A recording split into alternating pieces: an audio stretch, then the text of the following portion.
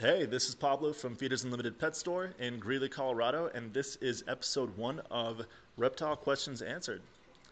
So, to start off, I guess, this show, and question one, I had a customer come in recently, this morning actually, with a very, very skinny snake. So skinny, in fact, that its body had flaps, essentially. It was almost indented.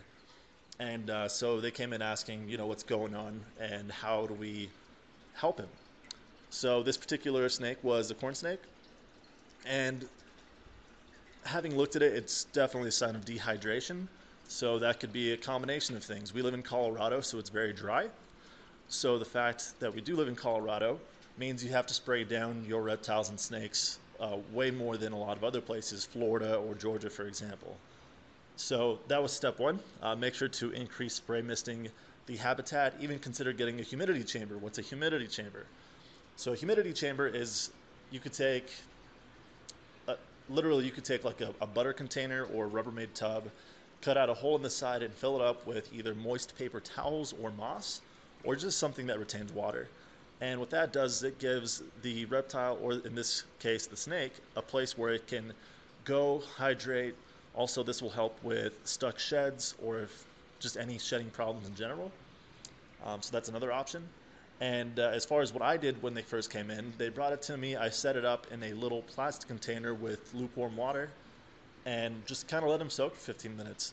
So it was actually pretty surprising. He didn't exactly go back to how he should look, but he definitely uh, got some water in his body. He got a little thicker and healthier looking. So that's an initial thing. One of the things to note, however, is if you do have a dehydrated snake, is to be careful what you feed it and if you feed it. So I know they're going to look skinny and they're going to look very unhealthy and sickly.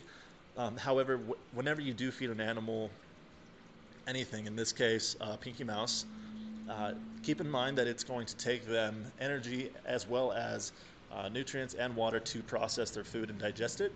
So even though you think that's what you should be doing, it can actually be detrimental. So definitely recommend to first soak them, spray mist them down for at least a day, a couple days if possible. And then once your snake or reptile is looking healthier, then you could try to offer some food. When you do offer food, make sure that it's very small, something they could process easily. And like the guys I told earlier, because their snake was so skinny, super small meals, but more repetitively instead of once a week, maybe once every few days for the first couple weeks. So, if you have any questions, let me know. Bye.